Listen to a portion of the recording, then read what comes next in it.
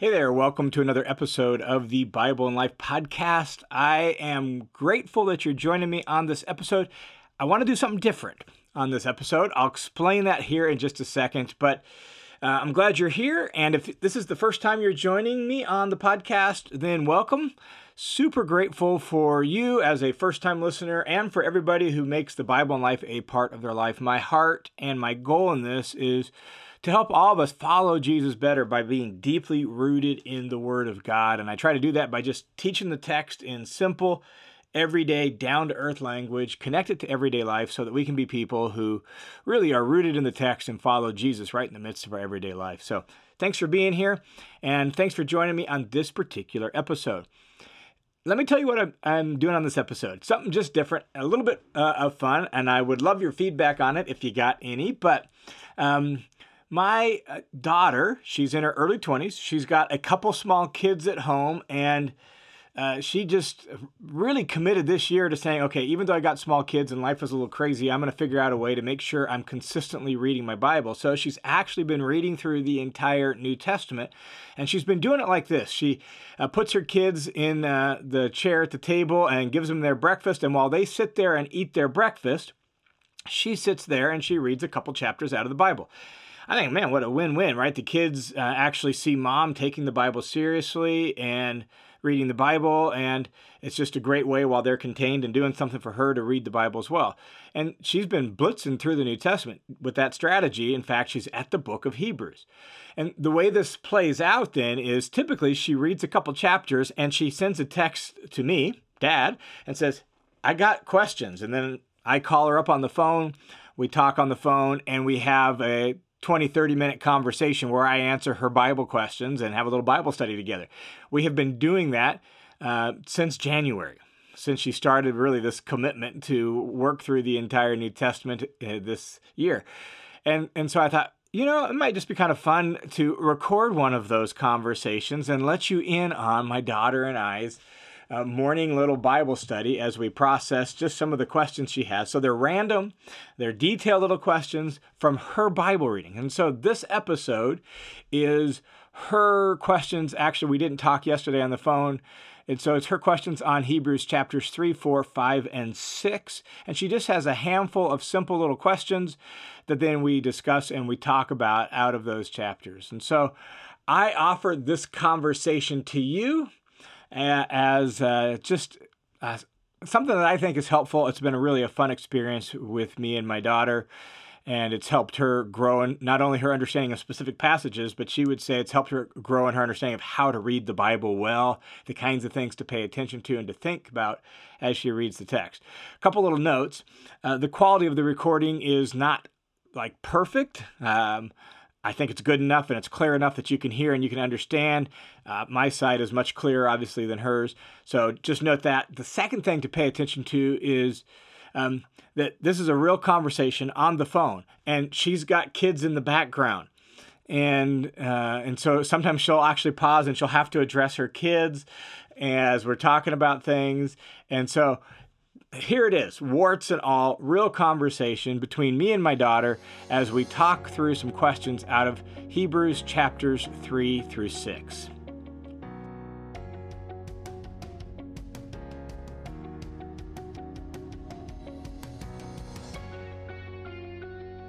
Okay, I asked a couple questions.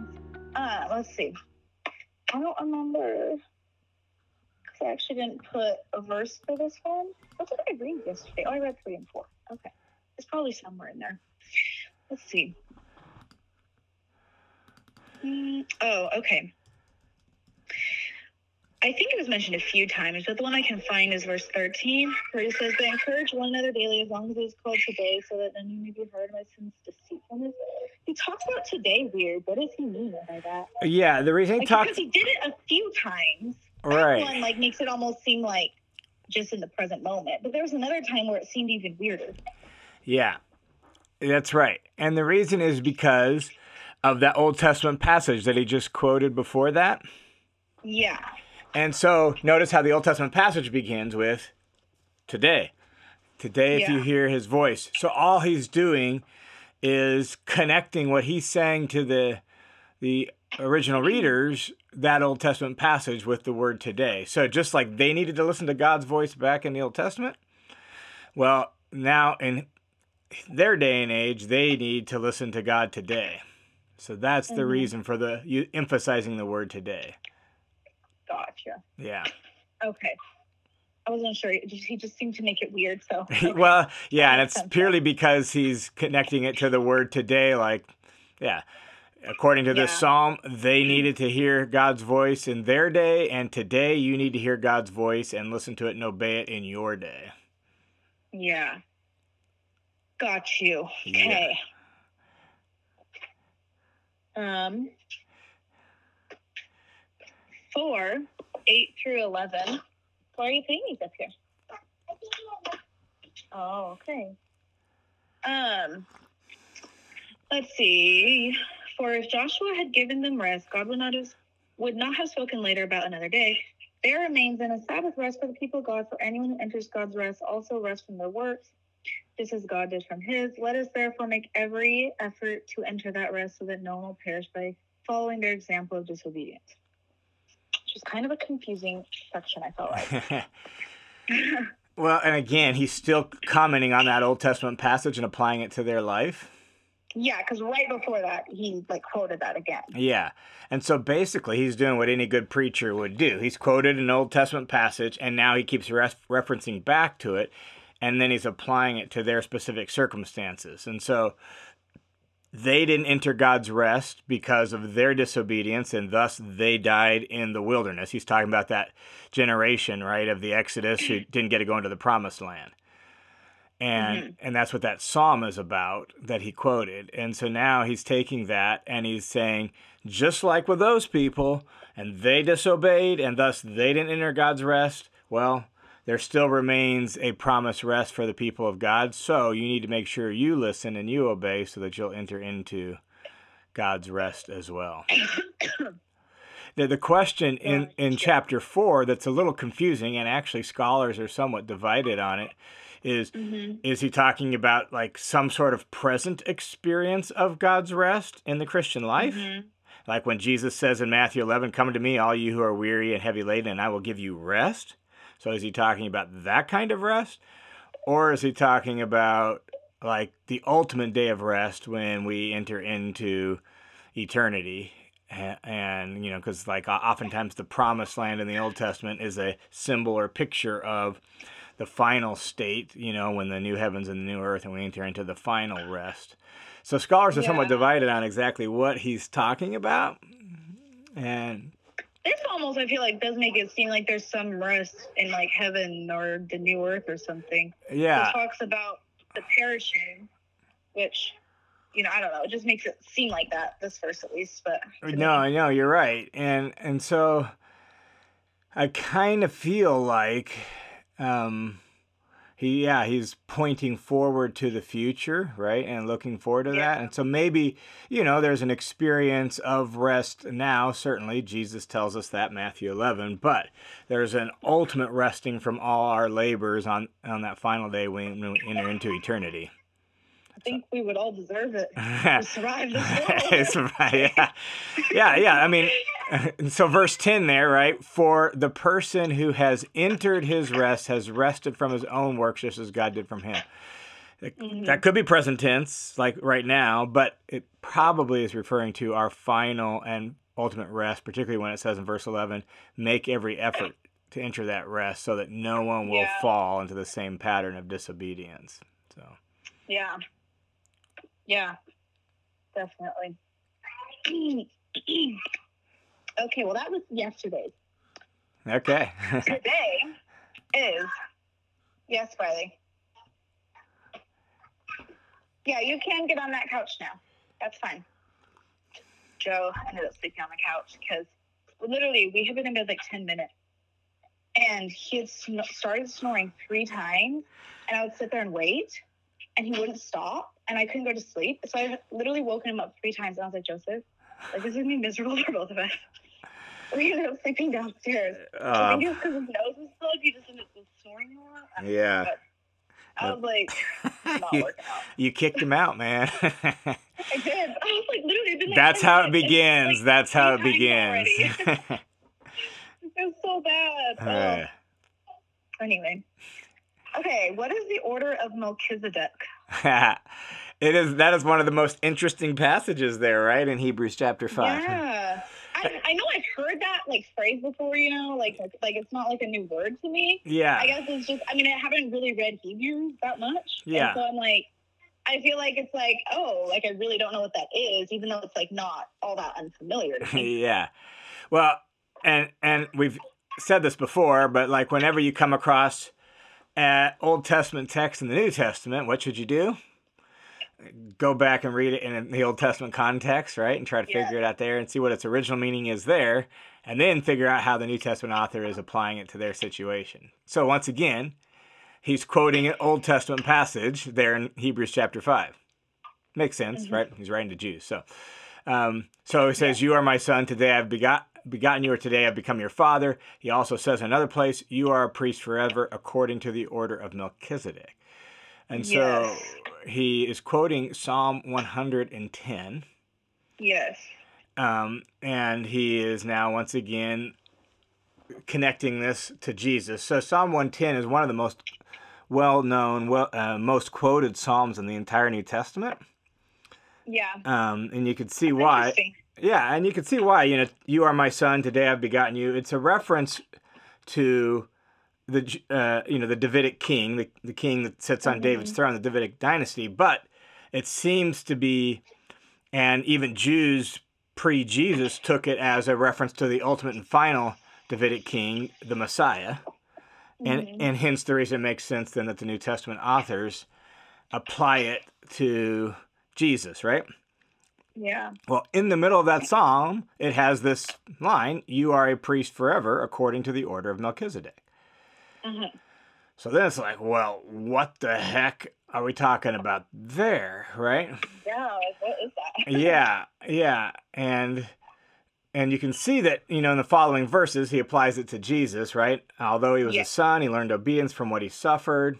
He was perfected, and he was declared by God a high priest according to the order of Melchizedek." Verse 11 then says, "We have more to say about this. It's difficult to explain." That's why you're asking it, right? Which is funny. Yeah, but then he kind of gives a little slam, "Since you've become too lazy to understand." So, but he's going to come back to that in, let's see, I think it's chapter 7. Yeah, chapter 7, he'll come back and then he'll explain the whole Melchizedek thing in more detail. So in a couple chapters, when you get there, I guess tomorrow maybe, when you get there, he'll talk more about Melchizedek, and he'll actually recall the Melchizedek story from the book of Genesis. Okay. So he's going to interact with this idea from Psalm 110 about Jesus being a special order of priest after the order of Melchizedek, and it derives from a story in the book of Genesis. And so the author of Hebrews will actually recall that story to jog our memories of that story in chapter 7. That's what he's going to do. And in a nutshell, what happens... Like he, I guess, compares him to Jesus later in chapter 7, it looks like? Yeah, yep. Says why he's like him? Okay. Yeah, and the reason he's primarily like him is that he rose from the dead. Okay. And so Melchizedek is this interesting figure that shows up in the book of Genesis when Abraham comes to what is now Jerusalem. It's referenced here as King of Salem. Doesn't have the Jeru, it just has the Salem, right? So this Melchizedek was the city king for the city of Salem or Jerusalem. He was also a priest. And when Abraham comes back from this defeating of the kings in the region of Sodom and Gomorrah, right, the 5 kings of the plain, he comes back from that with the spoils of war. He actually pays tithes to Melchizedek on his return. And so Melchizedek just shows up in the story for this brief moment, and his parentage, his heritage, his lineage, right, none of that is mentioned. We know he's obviously not from the line of Levi, because Levi hasn't been born yet, right? We're dealing with Abraham. So he's not a Levitical priest. And that's the point of Yeah. connection. So he's not a Levitical priest, just like Jesus isn't from the tribe of Levi. And then Melchizedek just goes out of the story, and we don't know what happens to him, and his death is never mentioned, and thus he sort of like lives forever, sort of symbolically. And and so then the author of Hebrews says, and that's like Jesus, who literally lives forever. And so the priesthood of Melchizedek then in both the Psalm 110, and then in the book of Hebrews becomes sort of a pattern for Jesus, a priest from a different tribe and a priest who has the power of an indestructible life. Interesting. Yeah, so more will be said about that when he gets to Yeah. chapter 7, but that at least kind of gets you Yeah. started on it. Interesting. Yeah, Cool. so you can always go back and read the story of Melchizedek in the book of Genesis just to familiarize Okay. yourself. Hey, Wes. That's 50. Wes. You can use it, honey. I gave it to you. I don't really use it anymore. Wes, that's... No, you be nice. That is 50 stuff. That is 50 stuff, okay? If you need to, Bri, you can go sit at the table. Okay. I have one last question. Which is, 4 through 6. It says, it's impossible for those who have once been enlightened, who have tasted the heavenly gifts, who have shared in the Holy Spirit, who have tasted the goodness of the Word of God and the powers of the coming age, and who have fallen away to be brought back to repentance. They're lost there, crucifying the Son of God all over again and subjecting him to public disgrace. Which I think is weird to say. For one, that verse seems to disprove the idea of once saved, always saved. For Yeah. 2, it's like to say like you can't, have all that, fall away, and then come back. Like Right. I feel like we all know people where it's like, okay, they had all that, they went on this little side trip over there, being worldly, and then they were like, oh, that's not good, which I think is just interesting. Yeah. Yep. So, no, you're right. And this is a very notorious passage in the book of Hebrews that is challenging, like really Yeah. challenging because, what does it mean it's impossible to renew them to repentance? That's challenging. Yeah. And then obviously, depending on your theological bent, right, it refers to those who have fallen away. And so, obviously you have those of a more reformed background who are like, but real believers can't really fall away. You have those of more of an Arminian background, right? Like, it's like, well, no, this is one of those texts that says they can fall away. So it is, it's a challenging text. Yeah. And, so you'll find you'll find some really bad readings of it, to be honest. Yeah. So, for example, I listened to a preacher a number of years ago who basically said, these guys were never Christians, right? They only tasted the heavenly gift. They hadn't really actually, they just took a little sample of it. They hadn't really ingested it, yada, yada, yada.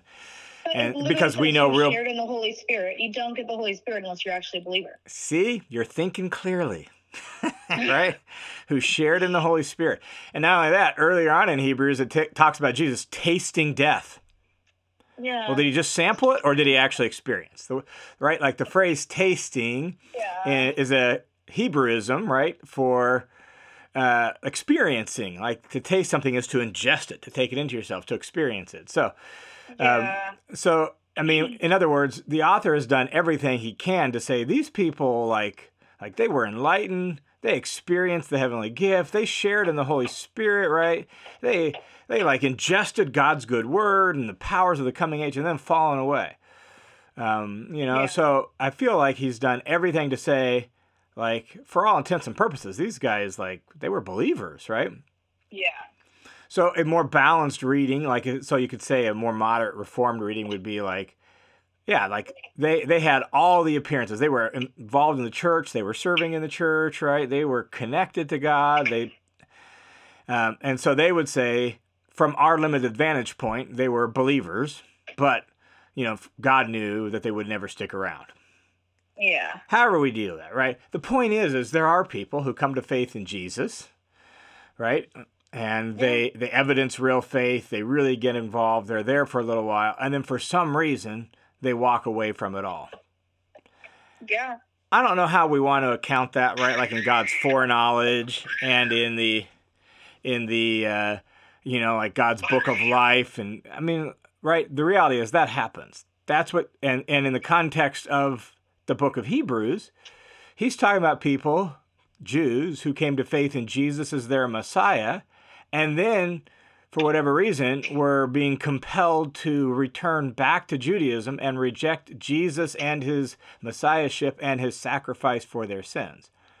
Yeah. And so that's why he says, like, they're crucifying again the Son of God and holding him up to open shame, right? It's like they're basically doing the same thing the Jews did when they crucified Jesus the first time. They're rejecting him as their Messiah, and they're crucifying him all over again.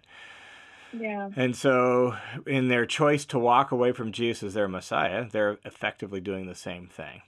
In fact, in chapter 10, verse 26, he'll say that, like, when people do that there's no other sacrifice for sins. Like, Jesus is the ultimate sacrifice for sins. So if you're going to reject his sacrifice, you're out of options, right? Like, there aren't any other sacrifices for you, right? So it seems like he's making pretty clear that these people, to all appearances and in every single way, seemed like they were genuine believers, and they experienced the Spirit of God, and they took in God's word, and now they've walked away from it all, and they're rejecting Jesus. They've got nothing left, right? So then, so it does seem like he's talking about that, and then he says, well, you know what? It's impossible to renew them to repentance. So what does he mean by that? Yeah. And again, that's challenging, and I don't know that I have the full answer on that. Here's something I've always... it's confusing. It is. Here's something I've always wondered, though. And again, I it's not a hill I'm going to die on. I can't totally prove this. But a question I ask is, well, it's impossible from whose end? Is it saying, like, God could never welcome them back if they repent? Or is it saying that it's impossible for us to do anything to renew them to repentance? Like, what more can we say? Right? Like, what more can we do? Like, Jesus died for them. They accepted it. They know all that. Right? You know, and, you know, I'm thinking of, like, maybe even like your cousin, right? Right? He knows all that. He grew up with all of that.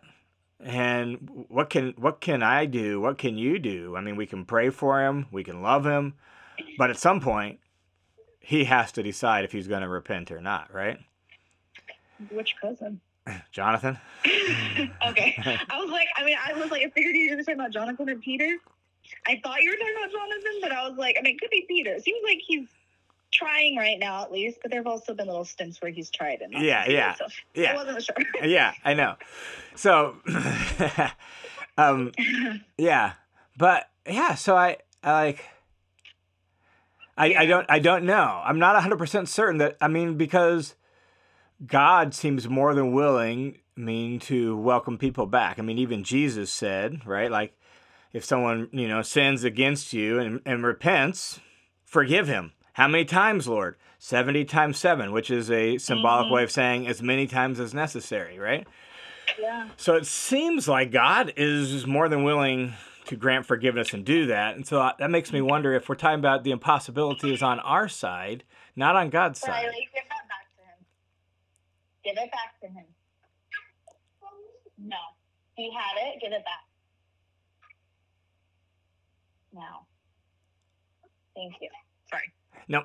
So I was saying that so it just makes me wonder if the impossibility is on our side, not God's side. Like, what more can I do? They've tasted it all. They've experienced it all. There's nothing more I can do, nothing more I can say other than just continue to live the faith and love them as best as I can, pray for them. But there's nothing new to say, right? Yeah. And so if someone goes that route, they've effectively hardened their heart against the Messiah. Well, it's going to take their own change of heart.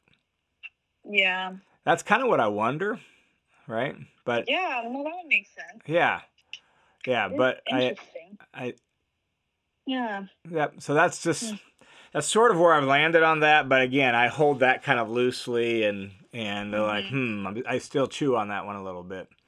Yeah. So interesting. Yeah. Hard, thick passage. Yeah. Well, when I get to the commentary on Hebrews, maybe later this fall, then I'll have to I'll have to give all the details on it. But you'll have to have like more complete thoughts or something. Like yeah, I mean, I've taught it. I taught this for, I don't know, 10 years at the college. So I guess it was an every other year class. So I taught it like 5 years or 6 times or something like that. But so I've really wrestled with it, and I've kind of gone back and forth, and I just haven't totally settled on anything. But that's kind of where I lean. Yeah. All right. Well, I'm going to record a listener's commentary this morning, and I got to send stuff to Jessica for the sermon on Sunday. So cool. Yeah. But I hope you have a good morning, and hope you and the kids have a good day. Yeah, you too. All right. I love you. All right. Love you. All right. See you later. All right. Okay, bye. Bye. All right, there you have it. Some interesting thoughts on the book of Hebrews and a good conversation with my daughter. So, hey, thanks for tuning in to this episode of the Bible and Life podcast. Thanks to all of you who make the Bible and Life possible by your generosity, your prayers, and your faithful support. May God bless you for it.